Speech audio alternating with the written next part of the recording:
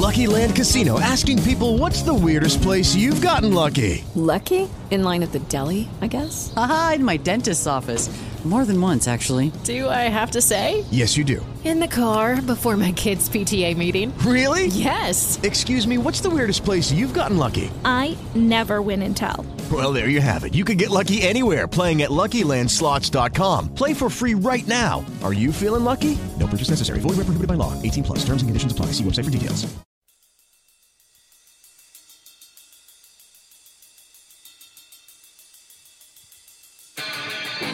This is blasphemy. This is madness. Stop the insanity! Are you ready? You're absolutely out of your mind. I think it's absurd. I think it's an abomination. I think it's a disgrace. Are you kidding me? Are you kidding? You're a jackass. Embrace the madness.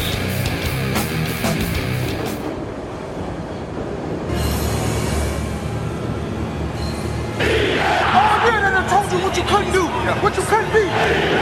This team won't ever be the same now. So this is our last chance. And April, we're gonna put in the work to be right here. To be right here. One game. One game. They love to say that it all comes down to one game. Really? They also said our season was over. They said this thing wouldn't crack. They said we shouldn't believe in old St. Nick. One game. We played plenty of games before. Fog Bowl, Snow Bowl. But there's something different about this bowl. Because this isn't about just moving the chains inch by inch. This is about moving an entire city to tears. Block by block. One game. For who? For the ones who line up next to us. The one who introduced this to us. For what? To bring it home. This is so much more than one game. This is joy. This is pain. This is certifiably insane. One game is all we got. One game is all we need. We all we got, we all we need. Just find a way. What's up, everybody? Welcome into a very special edition of the Madness. Maybe an edition we never expected to have in the beginning of the year. And then we thought, well, maybe. And then injuries hit, and we thought, no way could this happen, right? No way could the Eagles overcome all of this adversity, all of these injuries, to be playing in that one game that Mr. Bradley Cooper talks about, that one final game of the NFL season. Because in less than 72 hours, a little less than 72 hours, your Philadelphia Eagles are going to take the field at Super Bowl 52 with a chance to bring home the one thing that we have not had in this town that we are yearning for so desperately, and that is the Lombardi Trophy. Find a way. As always, I am your Minister of Madness, Rob Langi, and I am so thrilled to be here tonight. This was one of those things where, you know, as you guys know, the schedule's busy. I needed to find a way to get in here. The only time I could do this was late on a Thursday night, but it was well worth it. And sometimes when you're able to do things later in the day, you're able to get in touch with a lot more people. So we have a great show planned for you. We're going to hear for sure from Benjamin Allbright, who has been covering the NFL and doing such a great job of it for a long time. He's going to call in at about 8:45, and he's going to just talk just a little bit from the national perspective. What's the national media feel about the Eagles and the fact that they're here and their chances to win this game and all those little things that we've talked about and that obviously we've been for the last week and a half just going over and over and over again like crazy. and it'll be nice to hear a little national perspective from there. Later on in the show,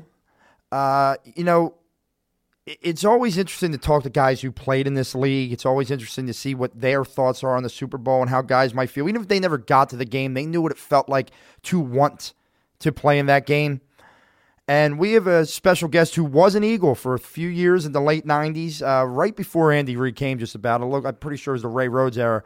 Tight end Jason Dunn went on to play 8 years with the Kansas City Chiefs after his stint with the Eagles. He's going to call us later in the show and just kind of talk to us from a player's perspective on the Super Bowl and what it means and how important it was to guys in the league to get to this game, whether they ever got there or not. And then we're hoping, nothing is guaranteed, he's going to try to give us a few minutes. Listen, the Eagles fan base is going into one of the most important games in their history on Sunday.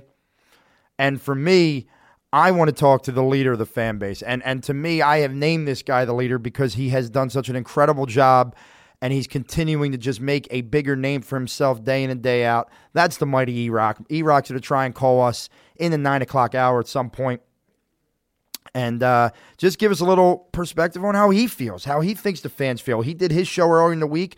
What were the fans saying to him? That sort of thing. So we have a ton to talk about here today. And while we're, before we start getting to the guests and the calls and we're doing all that, I think it's important for me to talk about a few things that over the bye week and over the first few days of this week, which, by the way, this week has been one of the slowest weeks I have ever had in my life. And I would say since the Eagles won the NFC Championship game for a week and a half, I've been fine. I've been calm, cool, collective. Everything, you're just, okay, let's just enjoy this. Let's enjoy this moment. Let's enjoy everything. I watched all of Media Day. I've been watching all the interviews, watching all the national guys talk, watching the idiots like Maurice Jones-Drew say, I'm picking the Patriots because the Eagles fans are terrible. And we'll talk about that later as well. But today was the first day where I couldn't focus. I texted a few people today and said, I can't do anything. I can't grade a paper. I can't talk to a student. I can't do anything. The anxiety, the nerves are here. And it's not necessarily nerves because I don't think they can win. It's more so just the nerves that we have been talking now about this game for over a week and a half, and we just want to see football at this point. This is something we all wait for. This is something we've all dreamed for. When they got there in 04, 05, you thought, well, hopefully they'll get back. And it's been 13 years, and we remember how we felt after that one. We remember how we had waited so long to get there that they had to win that one. And they fell flat, and I don't mean that they played terribly. I mean, some guys needed to step up in certain ways, and then we've had to wait 13 long years, and I'm telling you, I love the idea that they are playing the New England Patriots. I love the idea that they can, go after revenge on this franchise, and maybe not for all intents and purposes end the dynasty, but start to see the beginning of the end of this dynasty that has become an evil empire. It is a hate to face. If someone wears a Patriots helmet or a Patriots jersey, to me, it's as evil as a Yankees jersey. I hate it. I hate everything about it. Nothing's going to change my opinion on this. But over the few weeks, I've done some soul searching about a lot of different topics. And I want to talk about an epiphany I had. I want to talk about Eagles fans. I want to talk about Boston fans. And then I want to talk about my feelings, my worries, the things I like about this game. And then at some point, I will give a prediction. And I also had posed a poll question to the Twitter page, which I hope everyone goes out and follows, at TSJ Madness. We've got a lot of good things going on there. And now I ran a poll. It only got about 60 votes. But man, it was an interesting one, and I'll read the question to you now, and then we'll talk about it later. The question was, there's 2 minutes left in the Super Bowl, and the Eagles lead by 4 and have to stop Tom Brady, or the Eagles trail by 4 and have to score. What would you rather? And not that I got 1,000 votes or anything like that, but from the votes I did, the vote was 52% to 48%. And we'll talk about that later in the show and where I feel, because it's a very interesting question that was posed to me during the week, and I had a tough time answering the question. And, I went opposite the way the poll went. So we'll talk about that. But for right now, let's start the show off, and in about 20 minutes we'll hear from Benjamin Allbright, but we'll talk up until then. Let's start the show off with my epiphany. I have been a guy that has spent my entire life as a fan of sports, as a coach of sports, in a very superstitious manner. Wearing the same thing, although sometimes that just becomes your uniform, sitting a certain way, doing a certain thing, not buying things because I feel that it'll jinx the team. And I heard one of the Eagles said it during media day. They were asked if they were superstitious, and they said, the thing about superstitions is once it doesn't work, why the hell are you still doing it? And for 33 years, I have been superstitious as all hell. I have been so superstitious. I mean, the things like, sitting in the same seat, moving seats in the middle of a game, not wanting to draw attention to Eagles paraphernalia, not wanting to wear things, not wanting to put something outside my house, you name it. Because I thought maybe that would be bad juju to celebrate too early. Screw that. Screw that. Will I still wear the same thing I've worn all year? You're damn right I will. Because I feel like that's my uniform. I got to stick with that. There will probably even be that small part of me that holds my hand a certain way on offense, does something with my, with my hat on defense. There's still going to be those little things. But the days of not celebrating, I can kind of remember back in 04, 05, I didn't want to watch anything. I didn't want to watch media day because I didn't do that all year. I didn't watch highlights all year.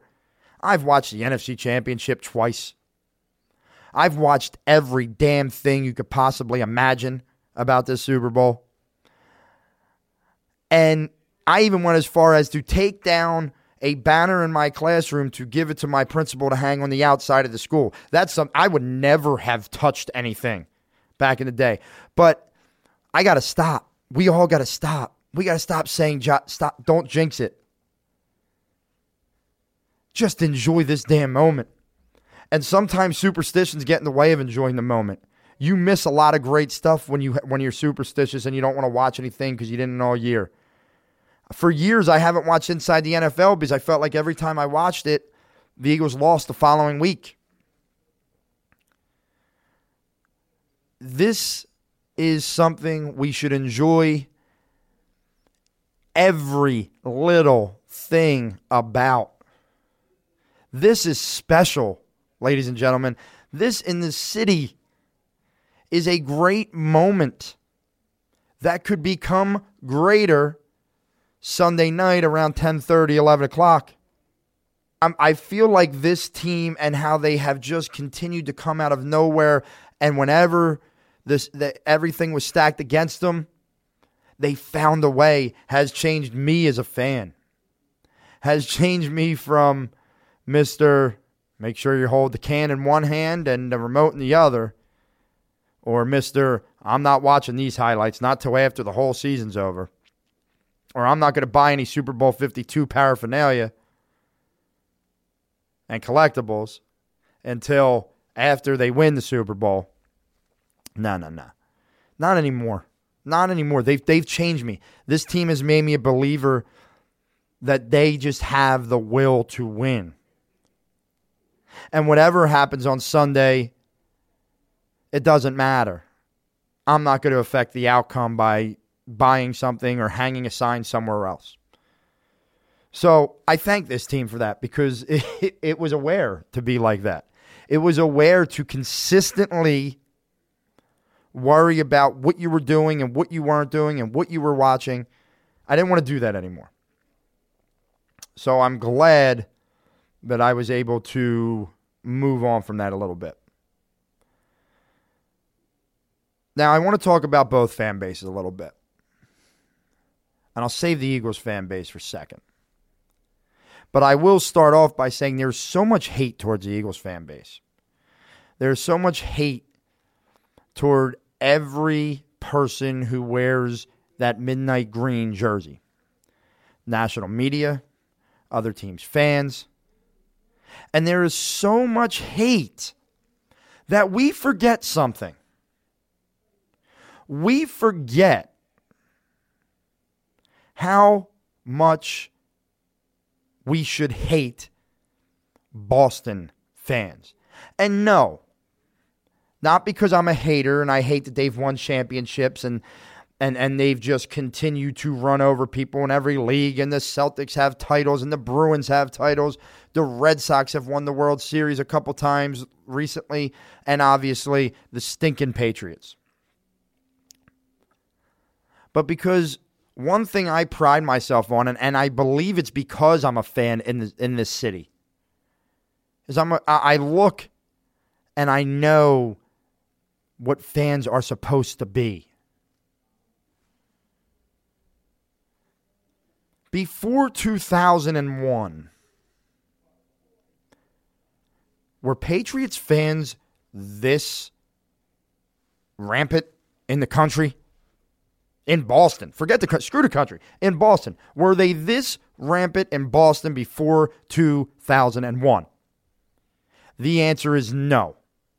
So I don't want to hear about how damn passionate they are about their football team. Because they're not.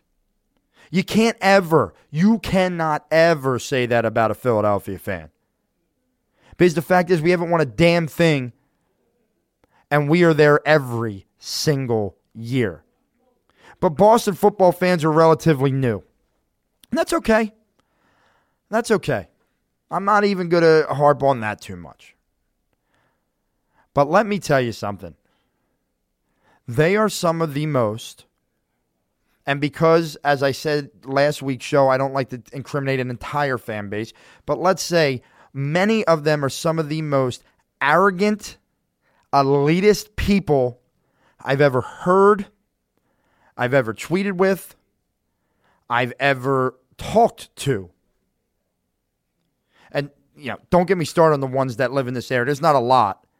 But get the hell over yourself and your frickin' city. Love the city of Boston. I think it's a beautiful city. I think it's a lot of fun. But you people are the worst. Those of you who think that you are above everybody else because for the last 17 years, 18 years, your football team has won and you weren't there with them before that, you're a joke. You're a hack. You're a wannabe. You are a wannabe, New England, Boston. Just stop. I am so sick of the elitist attitude. Literally, the day after the NFC Championship game, some guy just gets on Twitter and starts ripping the Eagles fans. And I went back at him, and we went back and forth. And all he could say is, dude, you're just a stick, and block me. Uh-oh. Oh, I'm a stick. I'm a tough guy. That's why you blocked me, you punk. It's a joke. It's a joke. You can't debate. You don't debate. All you do is yell and, we got the Super Bowls. Hey, be a friggin' fan for more than just the times they're winning. Let me see how many you stick around post Belichick and Brady. Because the time is coming. Brady won't play till he's 50. He's damn good. Belichick won't coach forever. Eventually, you're going to fall off of this cliff. You're going to fall out of the sky. And where will you be, fan base of New England? I got a pretty good idea where you're going to go. It's an absolute joke. It's an absolute travesty. I am sick and tired of frickin' Boston fans. With their, this is just what we do. No kidding. We see it. We know how good your football team is. There's no real Eagles fan saying New England stinks. There's no real Eagles fan not saying that Tom Brady's the best quarterback ever. We know. But you guys want to sit there and act like the Eagles are no good, and that's a joke to me. That's a joke to me, seeing what they have done time in and time out, every time they're doubted. Underdogs at home in both playoff games. 3-point underdogs to a team they beat by 30 friggin' 1 points. Come on, dude. You got to get over yourself, Holmes. You got to get over yourself. I'm tired of it. I'm tired of you thinking that you are better than everybody else. You're not. You're not. And that brings me to my fan base. That brings me to my beloved Eagles nation. A fan base that I have been a part of for the better part of, let's say, 20 plus odd years. I have sat on this podcast. I have sat with friends. I have sat with fans of other teams and constantly been like, oh, you guys make too big a deal. It's not that bad. It's a few knuckleheads, this and that. And it is, but it falls on deaf ears. No one wants to hear it. No one wants to hear it. Maurice Jones-Drew. They're mean. Dude, you played in you don't know what a friggin' fan is. You played in Jacksonville, dude. Don't come at the Philadelphia Eagles fan base. But another epiphany I had this week, and I credit a friend of mine as well for kind of putting it out there for me to dwell on, is I'm done defending. Instead, you know, it's a little different, but the line from one of the Batman movies where, you know, you either die the hero or you live long enough to see yourself become the villain. I'm done trying to make it that we're the heroes. We are the villains. And Philadelphia fans, it's time to embrace the fact that we're the villains. And what do I mean by that? What do I mean by the idea of embracing being the villain? I mean, they want to call us a-holes and dirtbags and jerks and mean. Be bigger a-holes. Be bigger dirtbags. Be bigger jerks and meaner. You don't like what we say to you? Oh, 2 people said something to you. Probably 30 people shook your hand. Everybody say something mean to them now. I'm done. It's time to play this card. You don't, because here's the deal. I could sit here till I'm blue in the face and tell you that it's only a few people. Like the guys that punch the horses. But instead, you turn a deaf ear to what is real and you believe what you want to, which is we all punch horses. We all fight cops. We all get in fist fights. It's a joke. So you know what? Embrace it. Embrace it. Say mean things. That's where I'm at. Be meaner. Hey, you want to call us this? Well, here you have it. We're going to give it to you now. We're going to give it to you now. You know, I'm not condoning acts of violence or anything like that, but Jesus, hey, if that's all you think we do, well, why shouldn't we just do it? Why shouldn't we just do it? And I know what a lot of people are going to say. I'm over the top here, but why is it okay to continually generalize a fan base and stereotype a fan base because of a few people and because of stories that you know nothing about? And it's not okay for me to say, you know what, screw it. I'll be a jerk. I'll curse at you. It's truly how I feel right now. I'm going to curse at people. I'm going to say mean you-know-what to them. That's how I feel. That's how I almost feel the fan base should be. Embrace this now. Because what's funny is you've created this nation. The national media, fans of other teams, because I'm telling you right now, as someone who's been to 16 other stadiums, everybody has these idiots. Everywhere. Outside of a few places, maybe. Green Bay. Kansas City. But what I love is when fans of other teams that have these people call you that. Minnesota. The softest fan base in the country. You guys are a joke. And your city's a friggin' joke. Instead of being mad at the team. If the Eagles would have lost a game and then that team came in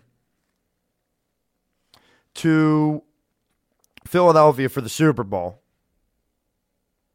we would still be talking about the fact that our team got embarrassed. Not anything to do with the other team's fans. Nothing. It is a very rare situation. I don't know if I've ever seen it where Eagles fans complain about the abuse they take at other stadiums. And damn it, we take abuse.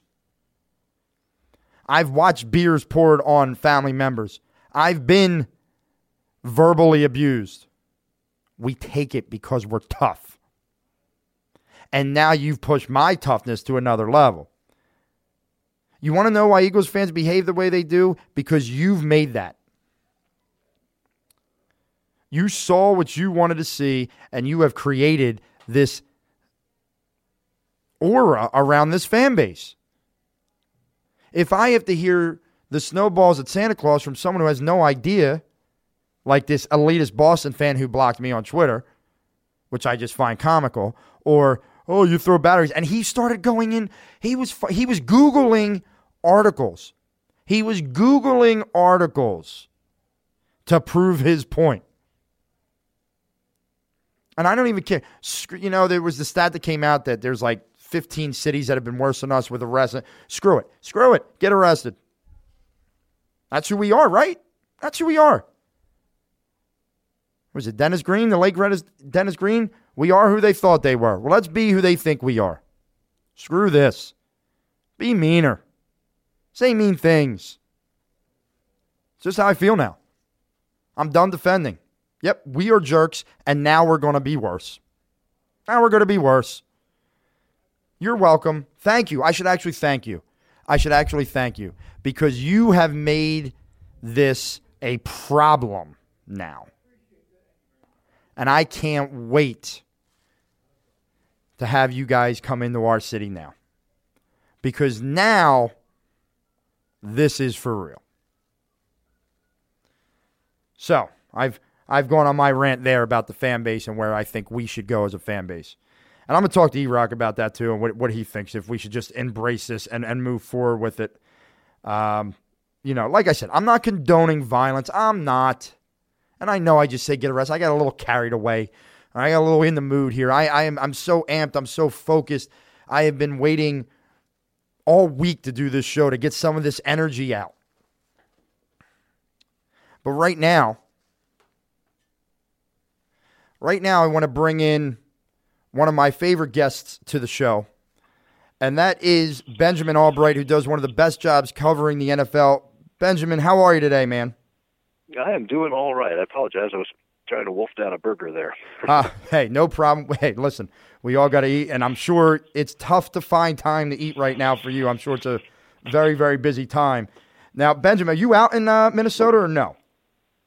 I am not. Did not make the trip to the Super Bowl this year. I'm doing Senior Bowl and Combine only. Senior Bowl and Combine only. All right. Well, obviously, you know, you've talked. You know where we're at with Philadelphia, and it's a very exciting time here. There's just no doubt about it. The Patriots are there all the time, right? I mean, it's just like one of those things where you're like, oh, the Patriots are back in the Super Bowl. Yeah, well, we kind of figured that. But how much of a surprise do you think it is, looking back at the beginning of the season when we talked and all that stuff, that you see the Eagles in this game, especially after all the adversity they faced all year? Well, I think the adversity is the biggest part. You know, I picked the Eagles to go to the Super Bowl from the NFC, so you know, them being there is not really a stunner to me. You know, over the AFC side, I had Kansas City, so I guess I whiffed there. But you know, I thought I thought that the Eagles have a very good team. They get the right coaching staff in place, and they had the right athletes in place. You look at the defensive side of the football, Jim Schwartz, and how he wants to run that defense. They had the right fits there. And then you look on the offensive side of the ball, and I saw some things last year from Carson Wentz in that offense that really, that really popped. And I just figured, they'd get it all to come together in the second year. Sure enough, they did. The adversity is the hard part. You look at losing, a top offensive tackle, a quarterback who was in the MVP conversation. Darren Sproles was out at the beginning of the year. You look at that kind of stuff and you say, hey, well, wait a minute, that should put a heart on these guys. And no, they just keep plugging guys in and just keep going. You talked about the coaching staff, and one of the things that's impressive that I don't think we've lost sight of, but we don't talk about, is how Doug Pederson and this whole staff has been able to take this team and turn them into a Super Bowl team within 2 years, even with a lot of turnover on this roster. There's a lot of new faces, especially this year. There's a lot of new faces. People thought, it's going to take them time. They may not be able to do it quite this year, but maybe if things go well. How has this coaching staff been able to do such a great job in such a short amount of time? Well, I think they're on pace with the front office. They're all on the same page. Howie's known as a wheeler and dealer. That's kind of his reputation. And I think they're all on the same page. You got a coaching staff that gets guys, that lets the front office know what they need, and they're able to plug them into what they want to do.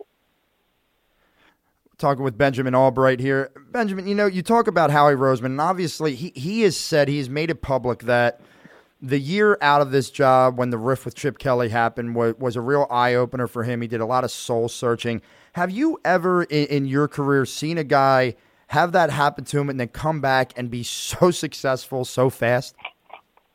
I would say no. I think that's the hallmark of a great people who you fail the first time, get fired from something, overcome, have an adversity, and they overcome that. They come back, after some time off, they do soul searching, they overcome that.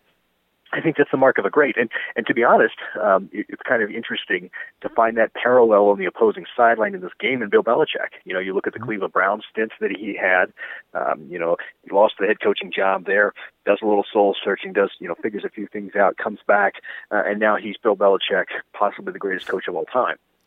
You look at some of the other guys, over the years, Pete Carroll comes to mind, guys who've had that failure before and learned from it. We see guys that fail and fall by the wayside all the time because they're unable to adapt.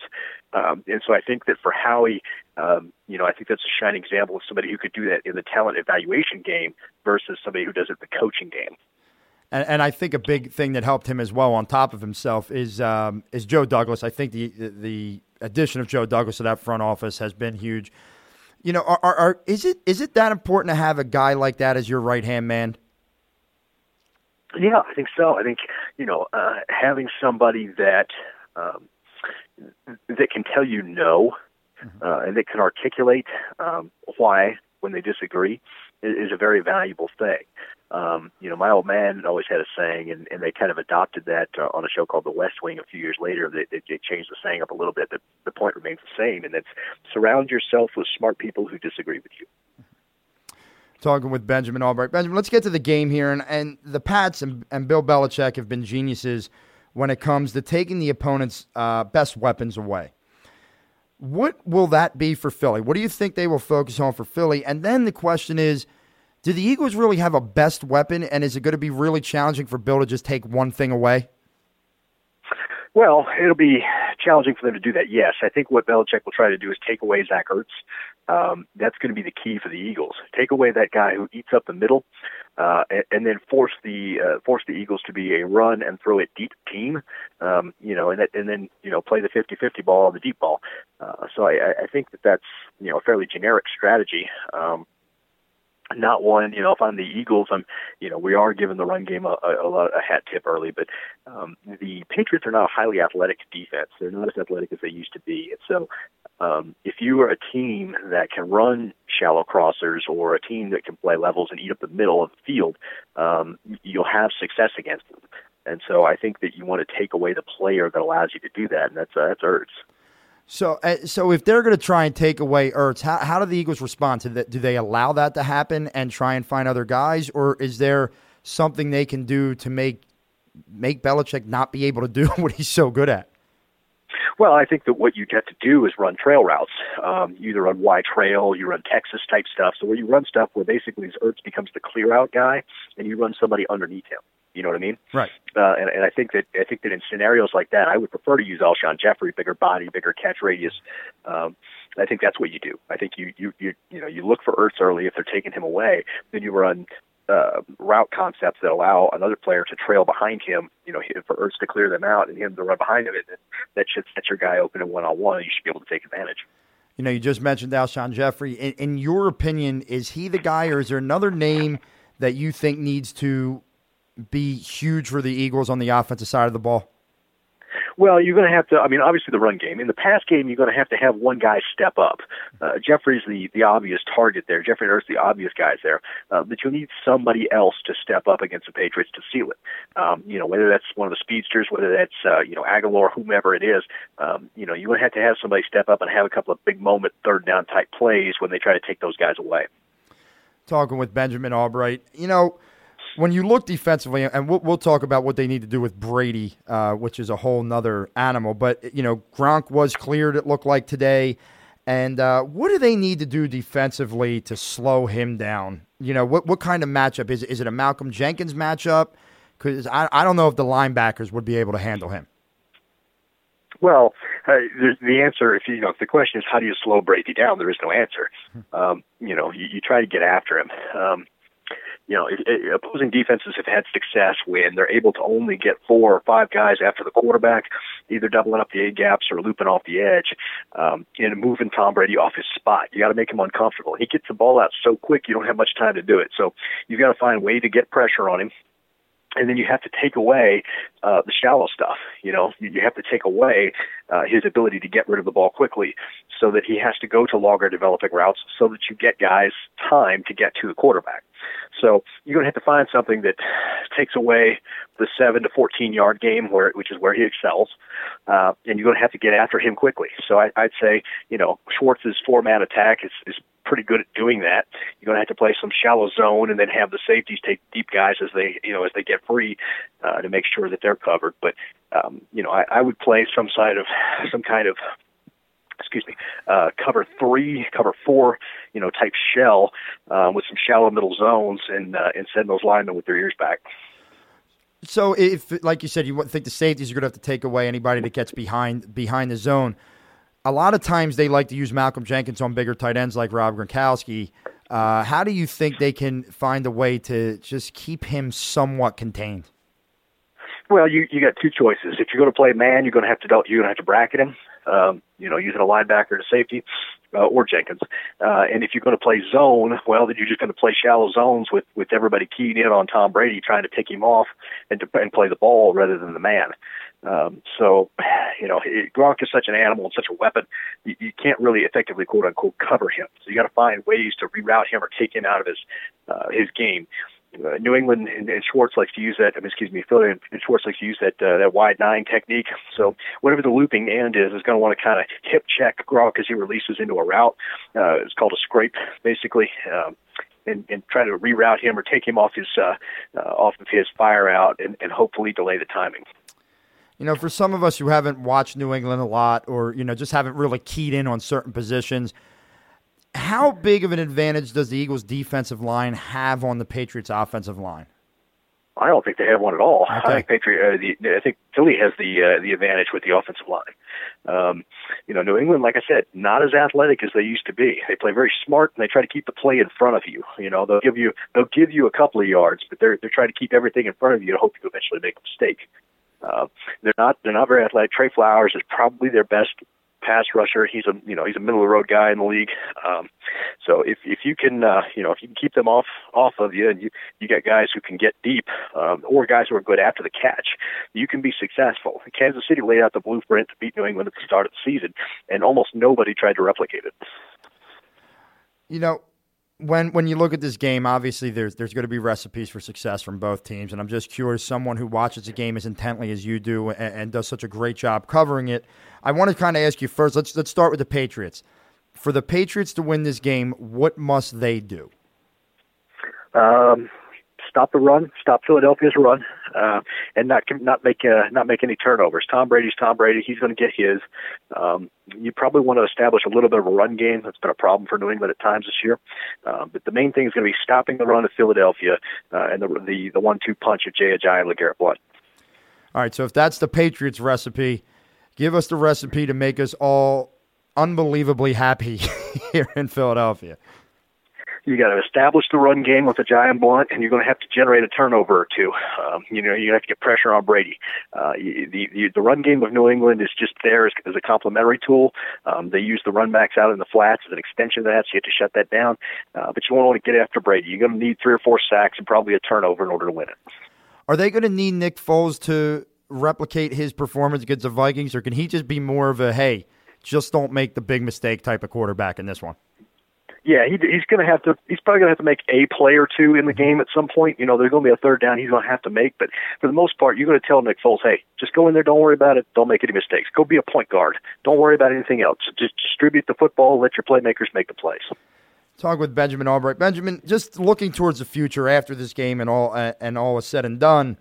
We look at the Patriots, and even people in Philadelphia look at this as one of the most unbelievable duos of coach quarterback in Tom Brady and Bill Belichick. And I'm sure there have been others throughout the history of the league. But will we ever see something like this Patriots team with these two guys again? Well, not anytime soon, I don't believe. You might have that combination right there in Philly right now. We don't know yet.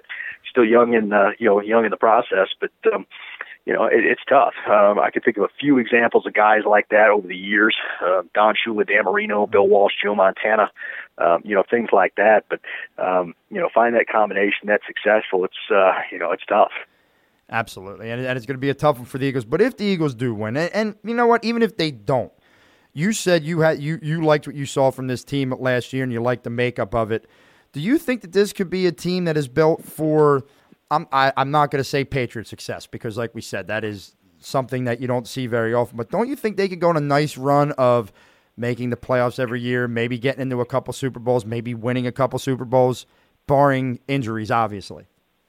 Well, I think you're set up. When you look at the NFL now in the modern era of free agency, you've got to look in 3 to 4 year windows. And I think, Philly's set up for that. I think they're set up for a nice little 3 to 4 year window run. There's some guys that are going to need to be paid after that. Obviously, Wentz won't be on a cheap deal anymore. There's going to be contract scenarios that enter once you start to hit that 3, 4, 5 year mark. But I think they're set up pretty nicely. Young, energetic team. They've got some interchangeable parts, some guys they can move in and out, things like that. It's just a question of whether or not they can keep it together. All right, well, now I got to put you on the spot. All right, we are less than 72 hours away. It's okay if you go against the Eagles. We won't be mad at you, but I got to hear an official prediction from you. Well, I put my money where my mouth is. I bet on the Philadelphia to win this game and took the points. So the Philadelphia Eagles, and if I could get a prediction on a score, I'll say 31-28 Philly. Well, let me tell you, if it happens, Benjamin, I'm going to have you back on just so you could celebrate with us because, as you know, the party in this city will be epic if your prediction is right on. I'll bring my own Crisco. Exactly. You're going to need a lot of it. Benjamin Allbright, follow him at Allbright NFL. Do such a great job, and you're always gracious coming on the show. Thanks so much for spending some time with us tonight. Oh, anytime, guys. All right. That's Benjamin Allbright. Good stuff. It's funny. It's one of those things that conversation was going on. I'm sitting here thinking, oh, man, he's going to pick the damn Patriots. It's just too hard, especially the one thing I'm going to take out of that freaking concerns me is something that I thought the Eagles had an advantage on, and that's that he thinks that the Patriots O-line has an advantage on the Eagles D-line. I have said it all playoffs, and I'm going to say it about this game. This game falls in the trenches. Whoever wins that battle wins the game. The Eagles' offensive line can give holes to the running backs, give Foles some time to make some plays. Bodes well for the Eagles. But on the other end, you know it and I know it. It's no secret. If Brady has time, if Brady gets to stay on his spot, if Brady gets his feet set, you're not going to beat New England. And if they have the better offensive line, our defensive line has been great this year. There's no doubt about it. Our defensive line has been great this year. I am concerned at a lack of pass rush. And I'm not only concerned that that could make them lose the game, I'm concerned that that could really cause this to not even be an enjoyable game because Brady could just pick them apart. It's a concern of mine. It is. It really, really, really is. All right, so we finished up on the first 45 minutes of the show. I want to thank Benjamin Allbright for coming on. As always, The Madness is brought to you by TSJSports.com. We just launched a new Philly page, so make sure you get over there and check out TSJ Sports Philly. You can follow me and the show on Twitter at TSJ Madness. We are still looking to, although it is February 1st, as you know, I had put out something by the end of January. It didn't happen. That's okay. That's okay. But give the show a follow. Keep listening. We really appreciate it. We're going to be bringing you more content even after football season is over. That might be our bread and butter, but we are all Philly sports. And obviously, there's always going to be stuff going on in the sports world for us to talk about. So let's get to the things that worry me. Let's get to the things that I like about this game. And like I said, we're hoping that EROCK, the Mighty EROCK, can give us a call from over there at 4th and Jawn. He's a busy guy. He's being asked to do a lot of things these days. He's doing a hell of a job being the ambassador for Eagles fans. I think he's our leader now. He's the guy I want to hear from. Hopefully he can call in. And then later on in the show, towards the end of the night, Jason Dunn, former NFL tight end for the Philadelphia Eagles and Kansas City Chiefs, will call in and give us a player's perspective of playing in this league and wanting to make it to this moment that the Eagles and the Patriots are in on Sunday. My worries. I mean, the biggest one is as clear as day. It should be everybody's worry. It's the one that every time I've gotten confident has suckered me back into, I just don't know. And it's Tom Brady and Bill Belichick. I mean, you can't deny it. You can't deny what these two have accomplished, the aura around these two, the way they just find ways to win. 28-3 is engraved in my brain. The interception at the goal line against Seattle is engraved in my brain. And yeah, you got to say, coaching mistakes, players' mistakes on the other side obviously help them. But when you consistently find a way to win, just look back 2 weeks ago. They were manhandled early in that game. And they just kept grinding, kept pushing, kept fighting. And they found a way to win. It is so hard for me to pick against this team. I can't do it. I just can't do it. How do you... I shouldn't say pick against them. I should say bet against them. To feel comfortable against them. This team knows how to win. They have the it factor to get things done. And it starts with those two guys. So, of course, they worry me. I'll tell you one thing that worries me, and I don't know if it's because I felt like it had an impact last time or because I've seen it have an impact on teams before. It's the halftime. It's the instead of 15 minutes, 30-minute halftime. It concerns me. Now, I like what Doug did this week. I like that Doug, in the one practice, and I don't know if he's done in the other ones, took a 30-minute break in the middle of practice to kind of let the team see what that felt like. But the halftime concerns me, and it just concerns me because the Patriots know what it is. They've been here, 7 times? 6 times? What's he got, 5 championships and 2 losses? Is that what it is? I think he's been there 7. This is his 8th. Tom Brady. A lot of the guys have felt this before. Anybody who was on the team last year felt before. Now, the Eagles have some guys like that. But the Eagles also have a lot of young guys who have no idea what a 30-minute halftime is. It concerns me. It worries me. You know, it's one of those things where obviously I want the Eagles to come out and jump on them early and be up and be in the Atlanta situation last year, but it's like, 30 minutes. It's a long time. Momentum goes away. How do you get it back up? How do you ramp it back up after that? Another thing I'm concerned about is the Foles factor. And I'm not doubting Nick Foles because he has given us no reason to doubt him. He has seemed calm out in Minnesota this week. He was unbelievable against Minnesota in the biggest game of his career. But what if he does fall back into the Nick Foles we saw in the first quarter against Dallas and the game against Oakland? Now, the flip side of that is maybe they just played that stuff vanilla and it just didn't look good. You know, what if they take the RPOs away from him? Where does he go if that's gone? I mean, their corners aren't bad. Malcolm Butler, Stephon Gilmore, Eric frickin' Rowe. Patrick Chung resurfaced when he went to New England, back to New England. They're not bad. I do like the matchup on their linebackers, and I do like the matchup of our offensive line over their defensive line. I think that's a major advantage for us. But we'll talk about all that in a few minutes.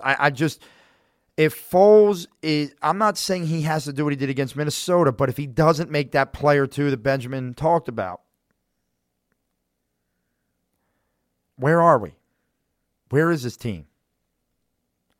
We talk about how good the run game is. They haven't been great the last two games. They had a great first quarter against Atlanta and then fizzled. And then they really didn't have to be great until late in the Minnesota game. So I have some concerns there. I do. I have a few concerns there on the offensive side of the ball. Next on the list, the Eagles have been getting off to slow starts. They let Atlanta go right down the field and score a field goal. They let Minnesota go right down the field, and then they buckled down. But there's a difference between letting Minnesota and letting Atlanta do that and letting the evil empire, New England Patriots, do that. The Patriots don't typically get a lead and then let it up. It's not in their MO. You have to jump on them early. If it's a bad start and the Patriots get up by 2 scores, it could get ugly. And obviously that idea worries me.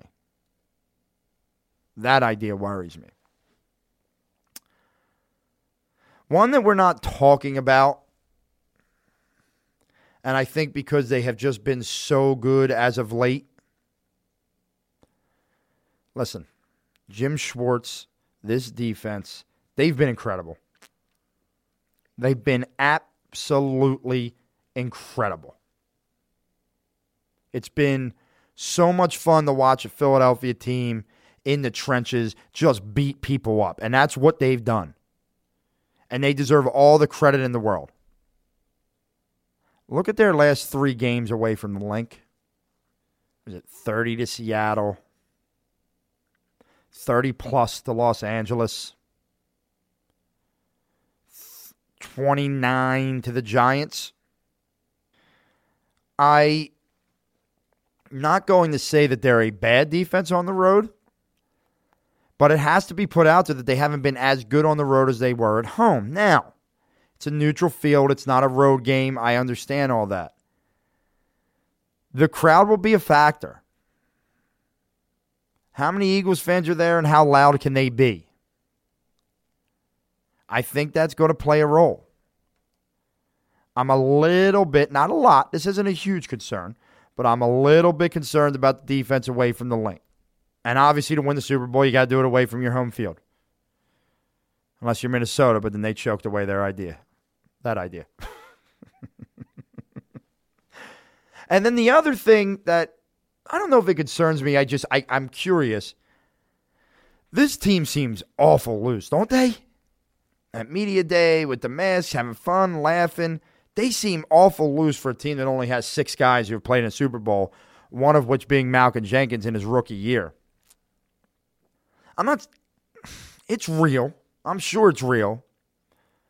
But is that how they feel deep inside? And it's okay to have nerves the day of the game, but are they going to get tight? Or is this what this group is? Is this what Doug Pederson has created? There's a good chance it is, because he's done a hell of a job. He's been a player's coach. And he's also at the same time been that tough SOB you need to be whenever that time comes. And Jason Dunn, when we talk to him, he's coaching at college now. We're going to ask him how tough it is to have that line. So we'll see. So they're the things that worry me. They're the things that keep me on edge. The things that I like about this game. I think the Eagles are the better all-around football team. I mean, that's number one.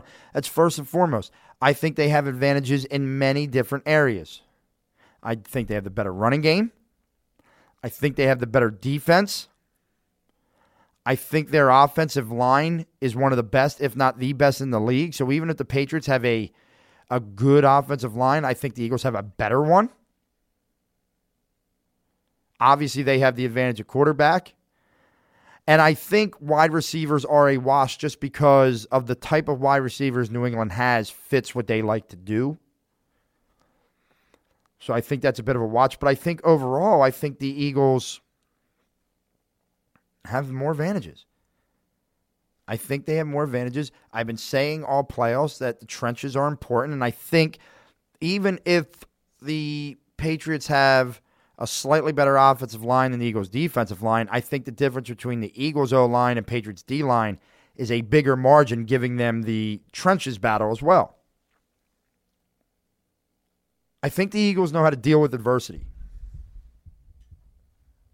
I know the Eagles know how to deal with adversity, but I want to talk to somebody else about this. I'm bringing in a guy who I have considered he is the leader of the Eagles fan base, and he does a hell of a job over at 4th and Jawn, and that is the Mighty EROCK. EROCK, how we feeling, man?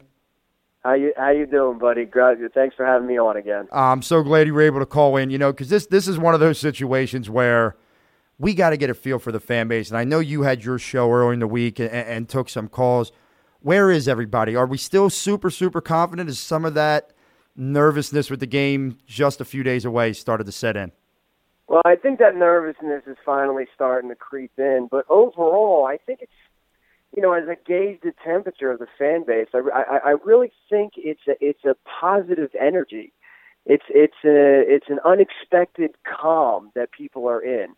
When you take a look at the Super Bowl that we were previously in 13 years ago against these New England Patriots, we were going up against a budding dynasty.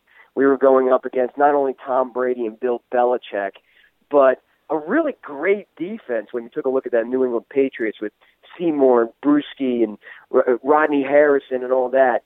When you take a look at this Patriots team now, it's not the same. Boston radio even admitted that it was probably the second worst team that they were sending to the Super Bowl, the first of which being the second one that lost to the New York Giants.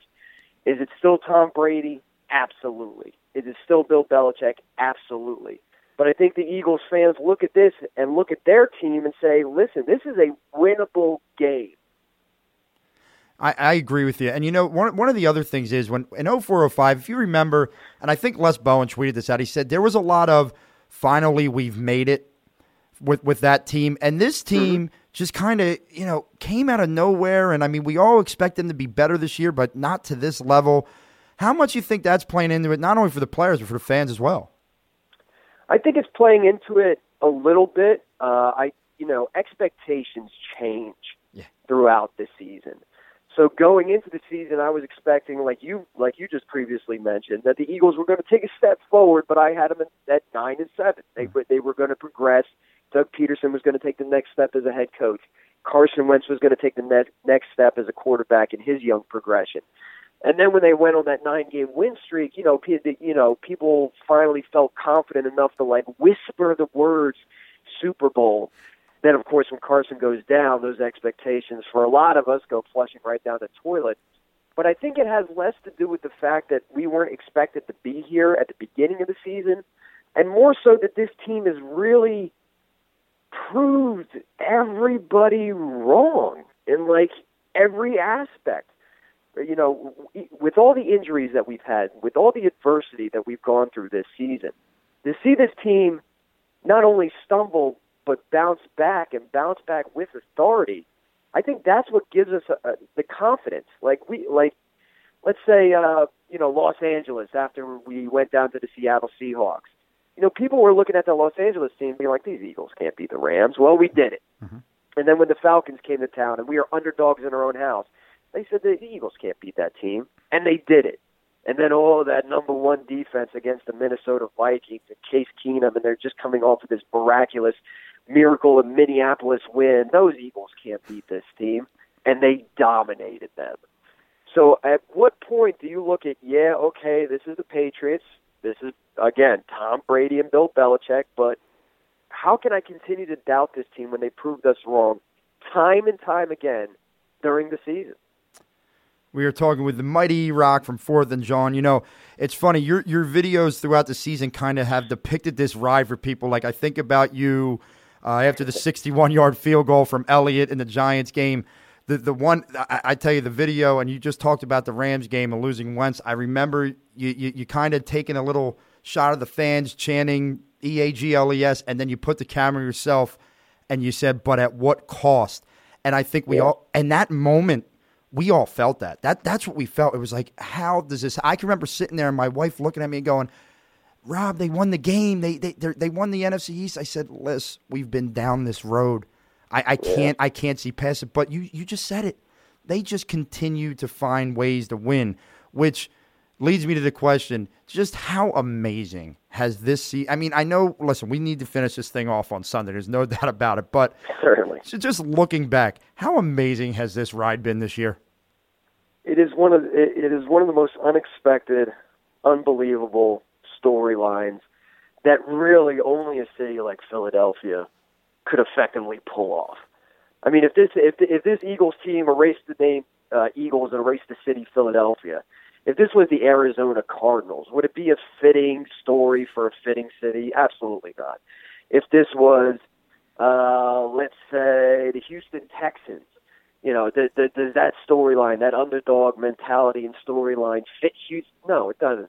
This story is so uniquely Philadelphia and just epitomizes everything that this city is about. Never say die attitude, never getting up. Sure, you're going to get knocked down on the mat, but you know what? You pick yourself up by the bootstraps, you hold your chin high, and you go back to battle again. People say that you can't do it, and you go out and you prove them wrong. Gritty, nasty defense, a run game that's going to pound it down your throat, and when guys go down, it's the next man up. I can't see this storyline fitting anywhere else but the fighting city of Philadelphia. And to answer your questions, like, you were just going back to the video at the Rams game, and you were going back to videos before that, like at the New York Giants game. We are at this point now where if they do pull this off, we will celebrate that. But it is going to take us months to go back and reflect on every little thing that happened during the season to lead up to this point. And it's not going to be any sort of negative feelings whatsoever. We're going to go back and we're going to look at that 61-yard field goal and go, man, wasn't that cool? We're going to go back and I totally forgot about the game against the Bears. Oh, that ass whooping we put up against the Bears or the Broncos. I mean, we're going to go down the schedule and reflect and reminisce and celebrate every single one of those games and how this team was not only able to dominate but overcome adversity. It's going to take months to comb through the storylines within the storylines and truly appreciate what we're about to witness in 3 days. It's been such a great ride, and obviously, like you said, it's so Philly, and you hope that it ends in, as I've been comparing it to, the Rocky II form. You get you get the second fight, and you find a way to win it at the end. I've heard you talk about this recently, obviously, with all the Minnesota hate towards our fan base, and now Maurice Jones-Drew comes out and picks the Patriots solely because Eagles fans are mean. And I've spent a lot of time defending, and I started the show today by saying I'm done defending, and I used the Batman quote, you either die the hero or live long enough to become the villain. Mm-hmm. And I'm ready to just embrace this hate and make it, and just say, you know what, this is who you're not going to listen to us when we try and defend it. So we might as well just be someone for you to hate. Is that What do you think about that? Well, it's one of those things that we could be, Ned Flanders and that family for the next 10 years, and no matter what we do, how nice we are, how charitable we are, how much we welcome opposing fans into our stadium. I mean, just look how long that snowballs at Santa Claus cliche, drawn out, overblown thing has gone on. I mean, that's gone on since the 60s. So I feel like no matter what we do, we're still going to be villainized by the rest of the NFL fan bases just because it's convenient. I didn't like all the throwing the beers. Mm-hmm. That's too much. Listen, we should never escalate in this day and age to any sort of physical violence or putting any other fan base in really a physical harm's way. But if Minnesotans were expecting to come to Lincoln Financial Field after they had that demonstration on the steps of the Rocky Museum and dressing up the Rocky statue, and expected us to be like, hey, guys, how you doing? Welcome to Philadelphia.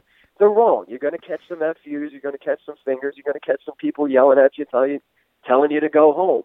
And you're right in the fact that at this point, it's kind of pointless to defend the fan base. You know what's unique about this situation, my man? I remember when the Phillies won the World Series in 2008. And we were it dawned on me when we were having that parade down Broad Street, and we were celebrating that victory, and Chase Utley says, "World effing champions." You think about the other teams in Major League Baseball, and they had all checked out. Like, they're already planning for the off season. All their different cities' sports talk radio is going on to the off season and who they're going to acquire and who they're going to trade for. Everybody else had checked out. Everybody else who wasn't in the postseason, or people that were in the postseason are still butthurt. That's for us. That parade was for us only. That little World effing champions, that was for us. And right now we're in a moment where it's for us. And if we win it, it's our party. Nobody else is invited. We don't care what Dallas fans or Patriots fans or Vikings fans or Giants fans think at that moment. Sunday will be about us, and we will party. I promise you that. I think we're winning this game. Yeah, I tend to be with you. I was really confident last week, but I still feel that way a little bit. But, you talk about the party. EROCK, yeah. have you allowed your mind to go to this celebration? Maybe not even the night of the game, but more so that Tuesday or Wednesday, whenever a parade would be. Have you allowed your mind to think about just the euphoria that would take over for weeks? I mean, it would be weeks of euphoria. Absolutely. I mean, you and everybody listening to your show right now, I guarantee you, on multiple occasions, has sat in traffic and just let their mind wander off on what it would be like to win a championship and what the flooding of Broad Street would be after a Super Bowl victory, and how that would feel seeing the Vince Lombardi bust down Broad Street with the entire team in foot. And, I think we've all been there already, where we've imagined this euphoric celebration in our minds. Now, leading up to this game, honestly, I've kind of put that on hold. I'm trying to enjoy the moment more so than what's going to happen afterwards, because I want what's going to happen afterwards to just be very random, very genuine, and very organic. Whatever happens, I've played out in my mind a million times over the last, I'm 36 years old. You know what I mean? I think a lot of us have done the same. So right now, I'm just focused on the game, and trust me, when the celebration happens, all that 36 years, some people have been waiting 80 years, to see a championship. All that's going to spill out in the most genuine way possible. This is Mighty EROCK from 4th and Jawn. If you guys aren't out there following 4th and Jawn, they are doing things the right way. You guys are unbelievable, and I know how busy you are, and I really appreciate you giving us a few minutes of your time tonight. And listen, if they win We and you have never actually met. I really would love to meet you and all the guys over there. Me and Lee was actually on with me a couple weeks ago, and I love the way you guys are doing things, and would love to be able to celebrate with you guys, on that parade day. So thanks again, EROCK, for coming on, man. I really appreciate it. Absolutely. And real quick before I let you go, yeah, or before you let me go, rather. You see, I'm so used to hosting. Right? The Tuesday, win or lose, the Tuesday after the Super Bowl will be our final show for the year. We shut it down after football season. So I want to extend an invite to you at New Media Studios in Trevose, Pennsylvania, that if they do win, it'll be at night. So if the parade is on a Tuesday, it'll be after the parade.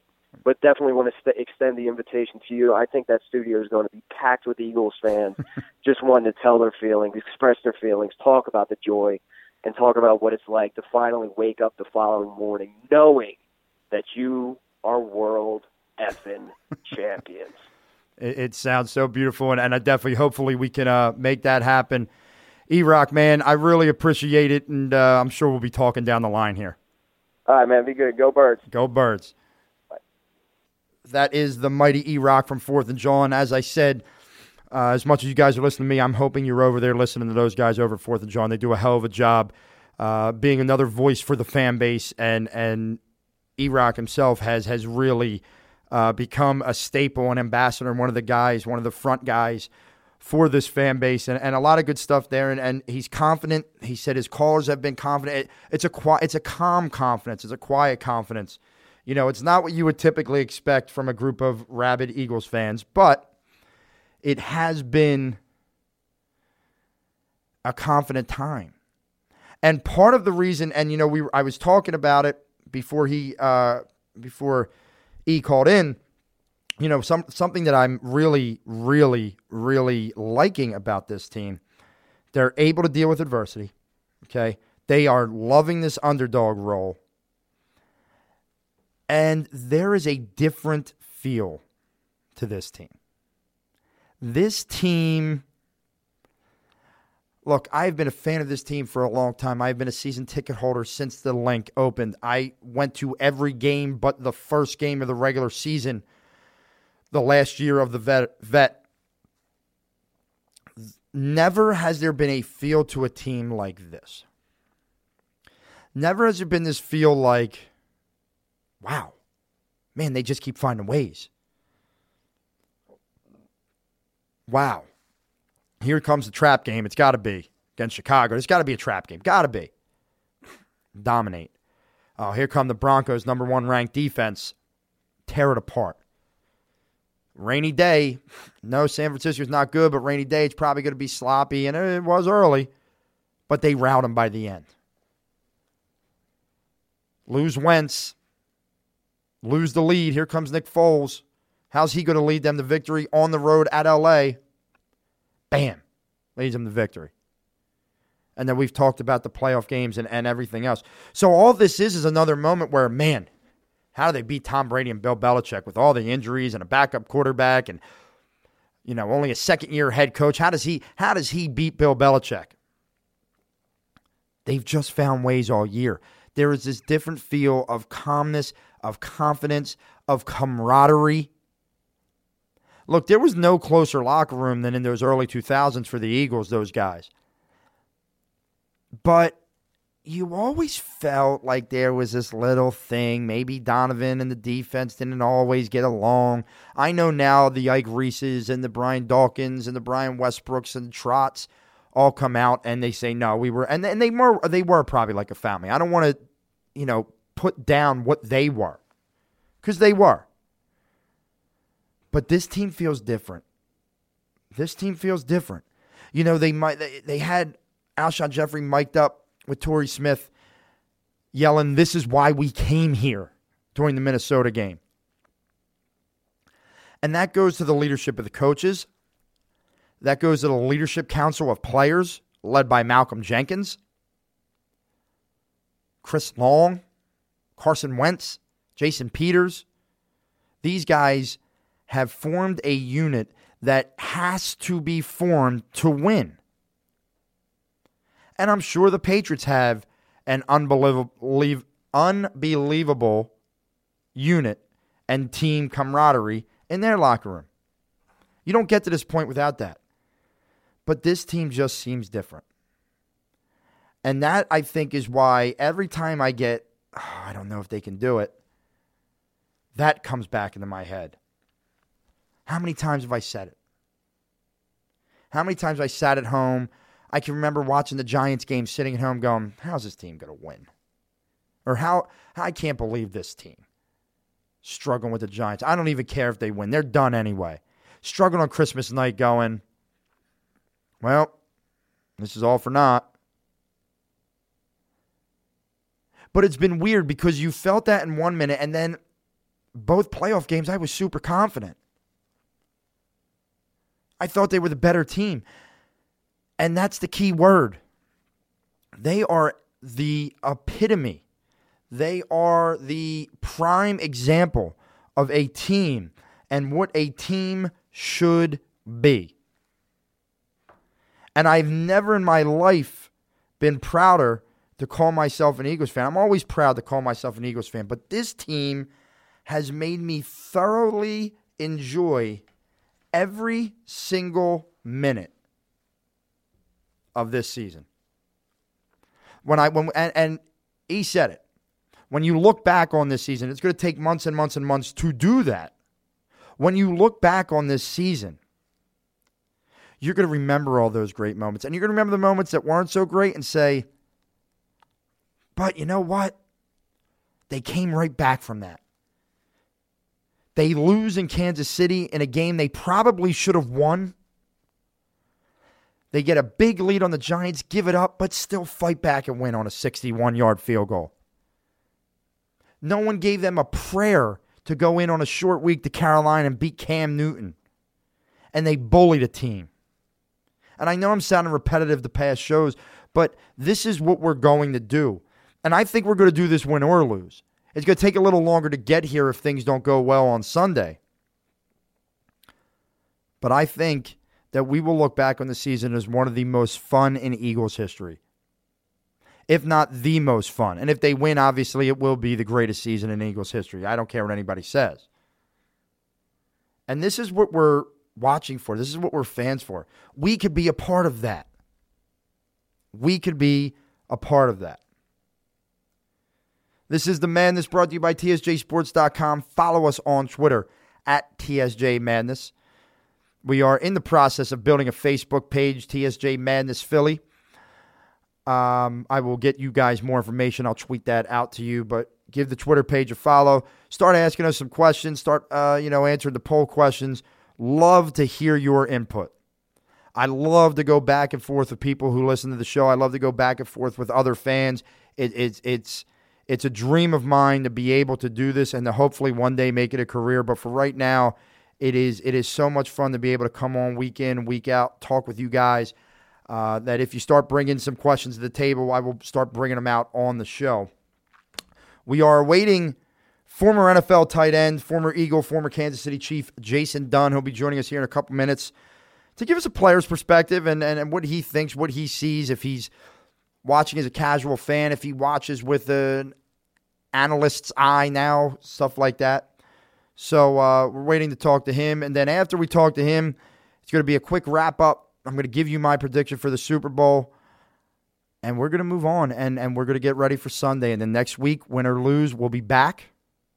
We will, make sure that we are here to either lament or to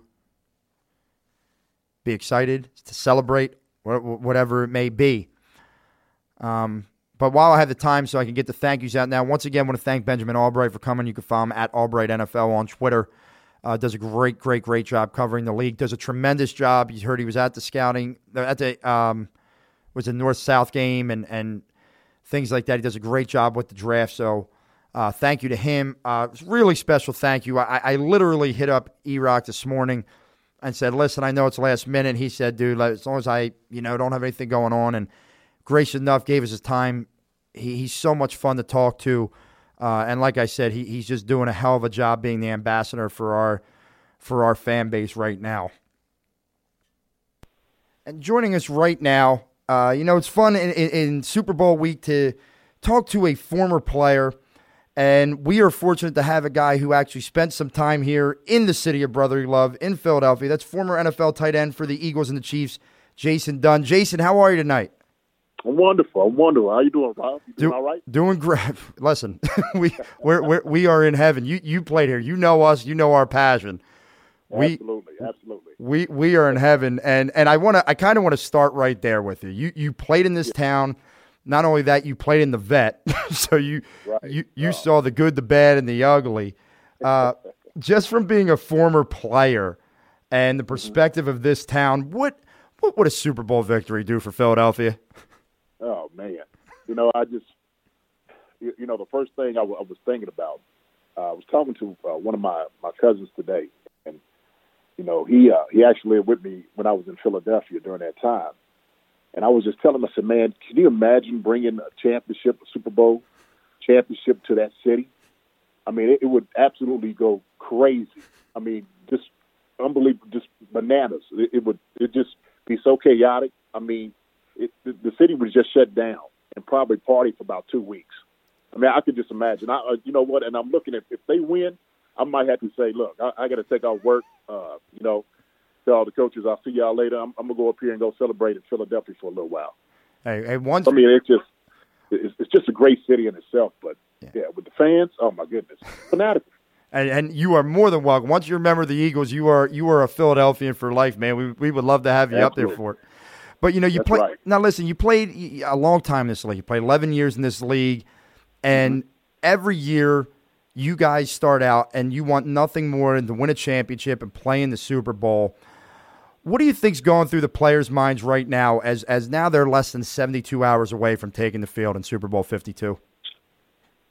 Wow. The only thing I could think of is, you have to have, unbelievable focus. I can understand all the, the things that's going on during the week, all the little exhibits and, all the, fanfare and things that they do. But, it as a player, it's still football. It's still your job. And just coming up 72 hours from game time, you're just thinking about everything that you should be doing right. What just kind of making plays in the game. What do you need to do? Because this is it. Everything. The money's on the line right here. The money's on the line. And unfortunately, I didn't have a chance to play for a Super Bowl, but I could just imagine, just the feeling of having a game of that magnitude to play, like you said, in 72 hours. I know the players are probably not getting any type of sleep. I know they're not.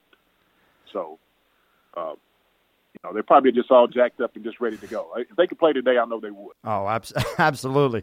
Talking with former Eagle tight end Jason Dunn. Jason, you look at the Eagles this season, all the injuries, a backup QB, everyone telling them they could not get to this point, yet they did.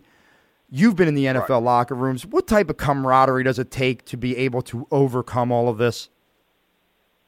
You know what? It's a family atmosphere. And, when you have somebody at the helm, like Doug Pederson, who's played in Super Bowls, have won Super Bowls, and that's the thing. I think everybody kind of misses out on that because he's been in, Green Bay's organization, won Super Bowls up there. He knows how to prepare himself, and guys feel confident of having someone who's been there before. And so they're feeding a lot off of what he brings to them about getting prepared, how he's talking to them, what they need to do to prepare themselves from being a Super Bowl winner. So Doug has, a ring, maybe 2 rings right now that I know of. But that's, when you're talking about just the whole being prepared going into this game and knowing that nobody gave you a chance. And the way that they put that smackdown on Minnesota last week, man, I'm watching the game, man. I was shocked. I'm sitting over here stoked. I'm going crazy. And I'm just like, these guys are ready. They want it, and it's really like a wheel that you get to see the guys have for the game like Minnesota came in, and I thought they felt like they was going to have a better game than what they did, and Philly just actually ran them out of the stadium. They just ran them out. Yeah. So, having that type of confidence and knowing that nobody, it's just us in this locker room, it's a family atmosphere, we have to do it.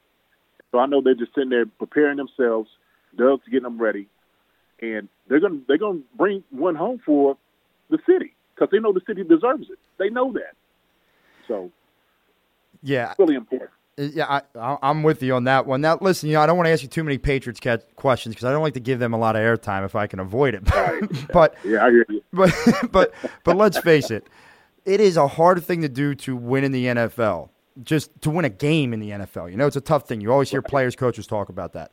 How has this team, has this franchise been able to be so consistent in this success? You know what? That right there, that word consistency is probably the key. That's probably what it is. When you have the same nucleus of guys that's always around, and what's expected of them, from the coach to the quarterback to all the guys that come into the organization, everybody knows what they have to do, what's expected of them. And it's almost the same thing like I was just talking about, family atmosphere. You have someone who's been to 6 Super Bowls and won, 5 of them already? Mm-hmm. And they know what to expect. And you can see this team comes in and they're not shaken by anything. And they know if they have a chance, and I learned a long time ago from Jimmy Ray, who was offensive coordinator in Kansas City, played, was OC and with the Jets. I learned a long time ago in the offensive meeting, as long as we have time and downs, we're in this game. We're in this game. And so New England, they take it to a whole different level. They're just like, look, we just need opportunities and chances. If teams keep us around, if we were within 10 points, they feel like they have a chance to win. They really do. So that mentality of, like, we expect to win, no team's better than us, is, I think, what brings them over the top. And to be honest with you, teams are really they're really bothered by that. They're intimidated by that, Rob. They really are. Yeah. There's no doubt about that. On the line with us right now is former Eagles tight end Jason Dunn, and you coach college football now, Jason. Yeah. So you know it from that standpoint. You talked about Doug Pederson, and mm-hmm. all you ever hear about from his players is he's a player's coach. They love playing for him, but there is a side to him, and we've seen it a little bit where he's got to be that old tough SOB that a football coach has to be. Right. How difficult is it to find that happy medium between being that player's coach but being that tough SOB at the same time? You know what? I think, once you have the experience, the guys see, kind of your pedigree, they've seen that you played the game before, they can appreciate it even more. They don't be bothered by, like, okay, this guy knows what he's talking about. He's played the game for several years. Like I said, I've been to a couple of Super Bowls. We can listen to this guy. And if he gets on us, we're going to be fine by that because he's telling us the truth. He's been there before. So, I would be an idiot not to listen to a guy who's been there before, who's played the game. I mean, you had to have some type of ego that that's unbearable. You probably couldn't stand yourself if you couldn't sit there and listen to a guy who's been there before and has, the experience. So, Doug, I think, walks that fine line because he's like, look, I've been in your shoes before. I've done everything that you've done. I know all the tricks. I know if you're hurt, if you're not hurt. I know if you're dogging it or not dogging it. So when guys know that, you can't really BS them, then, that's all they need to know. That's it. And they can respect that. So, I know Doug, he's going to be hard on them, but he's going to love them up more than anybody else. No question about it. Has there ever been? Did you ever have a coach like a Doug Pederson who, listen, this guy was, and I have apologized for it now 1,000 times over. When the hire was made, it was not a happy moment in the city of Philadelphia. People didn't like the hire. They thought they were forcing Andy Reid 2.0 on us. And the guy just never let that bother him. He just did what he wanted to do. Have you ever, in your NFL career, did you ever have a guy like that, people weren't really crazy about, but he ended up being a pretty damn good football coach? Well, I'll tell you what. I'll tell you who I thought kind of got, kind of the short end of the stick was Ray Rhodes, guy I played under. Mm-hmm. And I love Ray. I love Ray to death. Guy, same thing, former player. And Ray would come in, and he would, he'd get on guys, and he'll tell the realness about what was going on. And there was times, man, that I can remember having conversations with Ray. And as a player, I was so hurt and bothered that we didn't do better than what we did to help Ray out. So, sometimes, some put it on coaches, but, players, man, we the one that plays the game. If we're not out there making plays, then that's on us. Some of it's not always on coaching. When we get paid to play the game, right? I mean, that's old Herm Edwards, So we sit out and we try to do our best to make a great product for the fans out there. And we just want to go out and win. I would just kind of like Ray was just one of those guys that, I don't know. To see him, it was a little, I don't know, lukewarm with Ray toward the end when they was about to retire. I remember Ray saying, "Jason, you know what? If I had to be the scapegoat, I will be." So I was just like, "Dad, God, Ray, and I love Ray. I love Ray to death when he was coaching, because he was just a player's coach, and then of course he would get on us. And I'm sure I gave Ray, a couple of headaches myself when I was there, but yeah, he was a coach that I know that was like was more deserving. Didn't really let it bother him, because he's been in the business before. Sometimes if you're used to the business, you kind of know what could come out of it. If everybody doesn't love you. And I tell you what, I'm gonna say this. Philly's not always the easiest place to play in. Mm-hmm. But I love when teams come in, visiting teams, and they really don't know what to expect. I mean, it's just a whole different environment and world to them. I think Minnesota felt the wrath of that 2 Sundays ago. It was I was in the stadium and it was that the pick six really was. I've never heard a stadium get as loud as when Patrick Robinson returns the pick six, and it was just one of those moments. But no question, no question. Talk with former Eagles tight end Jason Dunn. Jason, I know you were only here a few years, but you hear a lot of players after they spend even some guys that have only spent a year in Philly. They talk about that they feel a connection to this town, that they love playing in this town. It's a blue collar type of thing. Do you feel enough of a connection where you're going to watch this Super Bowl and say, man, I'm pulling for the Eagles, I'm pulling for the city of Philadelphia, or is this more of a I'm going to be a casual fan and just and hope for a good game?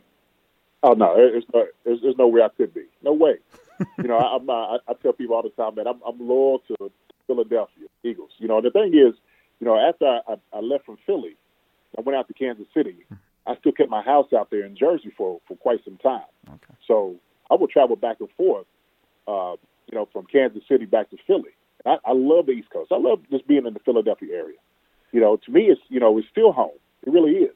Even though I live down here in Kentucky now, this is my home base. Philly is without a doubt my second home. Kansas City, I love going out there to visit it. It's a great place. It's a great place to raise your kids and stuff. But it's just something about that city and what they give you. And I used to tell people all the time when I was some of my teammates in Kansas City, I said, when I go to Philly, I still get love.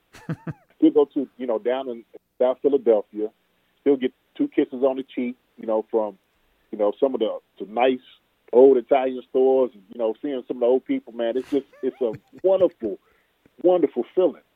And, like I said before, man, I just love being on the East Coast, and I'm always going to be a Eagle fan. I'm going to try to put my jersey on. I don't know if it fits anymore, but I'm going to try to, slide in, maybe get some oil or something and try to get into my jersey on Sunday and represent, man. Philadelphia Eagles as much as I can. I am. Well, I tell you what, that 87 jersey was good for you, and it's been really good on the current tight end wearing it, Brent Selleck, who's, what now right. It's crazy to look at him and look at him as the elder statesman of this team. Right. You kind of remember him coming into the league. I'll never forget a funny story with him. It's his rookie year, and I'm in a bar, and I happen to see him from across, and I'm, one of those crazy fans. I was 22 years old, whatever it was, and I went, oh, my God, it's Brent Selleck. And he was so excited that I knew who he was.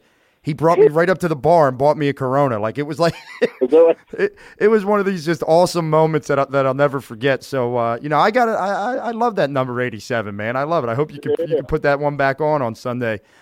Hey, Jason, before I let you go, I do this to all the guests. I know not a lot of people like to do it, but you got a prediction for me, man? You think we're going to be celebrating with a parade on Broad Street? Absolutely. You know what? I just, what I think that Philadelphia does defensively is really underrated. I think if they have a good game plan, which I know they will, with a great defensive coordinator, and one thing I know that Doug is going to do is he's going to take shots. He's not one that's going to back down. He attacks their defense. And I think the Eagles' defense is going to have some for Tom Brady. There's no question about it. So I believe I think Philly's going to win. I really do. And I think people's going to be shocked by it. But I tell you what, man, I'm actually I go through talking to a few players. We have like this little feed that we do, probably about 12 of us. I'm just, I'm the only Philly fan on there, only one, which is fine. I got guys Gonzalez and a couple of guys that I played with in Kansas City, and they, he's still kind of reaming a little bit from when Matty Ice and him lost it for him last year, with Atlanta. I'm just like, look, you know what? I said, Philly's got their number. They always talk about, New York and, Manning, Eli. Look, I tell you what, Nick Foles in Philadelphia is going to get it done this Sunday. Mark my words right there. All right, Rob, you heard it here first. They're going to get it done. That's my prediction. No question about it. I love it. I absolutely love hearing that. And listen, it's not every day that I get to talk to a guy who had a very nice career in the NFL. I mean, you make it 11 years in the NFL, you're a special guy. And I want to thank you so much for coming on this show. And man, I would love to talk to you again. If you're ever in Philly, I'd love to meet up with you and have a beer and just hear some of your old stories. It was a lot of fun talking to you tonight. Man, you too, Rob, man. I appreciate it. I appreciate the time, man. I'll definitely do it. I'll get in contact with you, man. But I tell you what, man. Hey, fly, Eagles, fly, baby. Fly, Eagles, fly.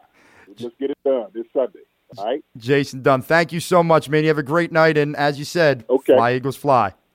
Yes, sir. All right, Rob. Take care, brother. Take it easy. Okay. All right. That was Jason Dunn, former NFL tight end, 3 years with the Eagles, 8 years with the Kansas City Chiefs.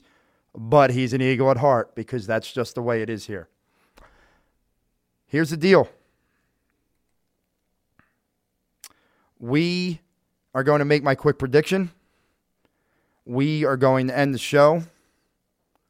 And we're going to go watch the Super Bowl on Sunday. So here's what I'm going to tell you. Here's how I'm going to put it down. In the history of this world, there have been many, many, many dynasties and empires. The Roman Empire, the Ming Dynasty. But one thing always happens. And that one thing that always happens is dynasties fall. Empires end their reign. Evil empires, happy empires, they end their reign. Yes, they have Tom Brady. Yes, they have Bill Belichick. But the Eagles have destiny. And it's real. And it's going to happen. And it's going to happen in a 27-17 victory where the Eagles score a late touchdown to put it away. And we are all going to celebrate. Philly, your championship is coming. Enjoy this moment and embrace the madness Talk to you next week. Have a great one.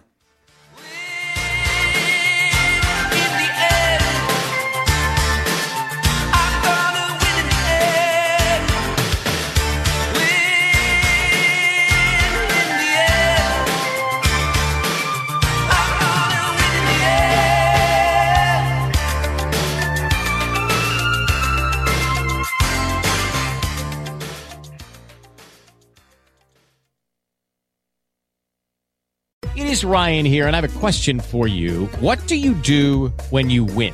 Like, are you a fist pumper, a woohooer, a hand clapper, a high fiver? I kind of like the high five, but if you want to hone in on those winning moves, check out Chumba Casino. At ChumbaCasino.com, choose from hundreds of social casino-style games for your chance to redeem serious cash prizes. There are new game releases weekly, plus free daily bonuses. So don't wait. Start having the most fun ever at ChumbaCasino.com. No purchase necessary. VGW Group. Void where prohibited by law. See terms and conditions. 18+.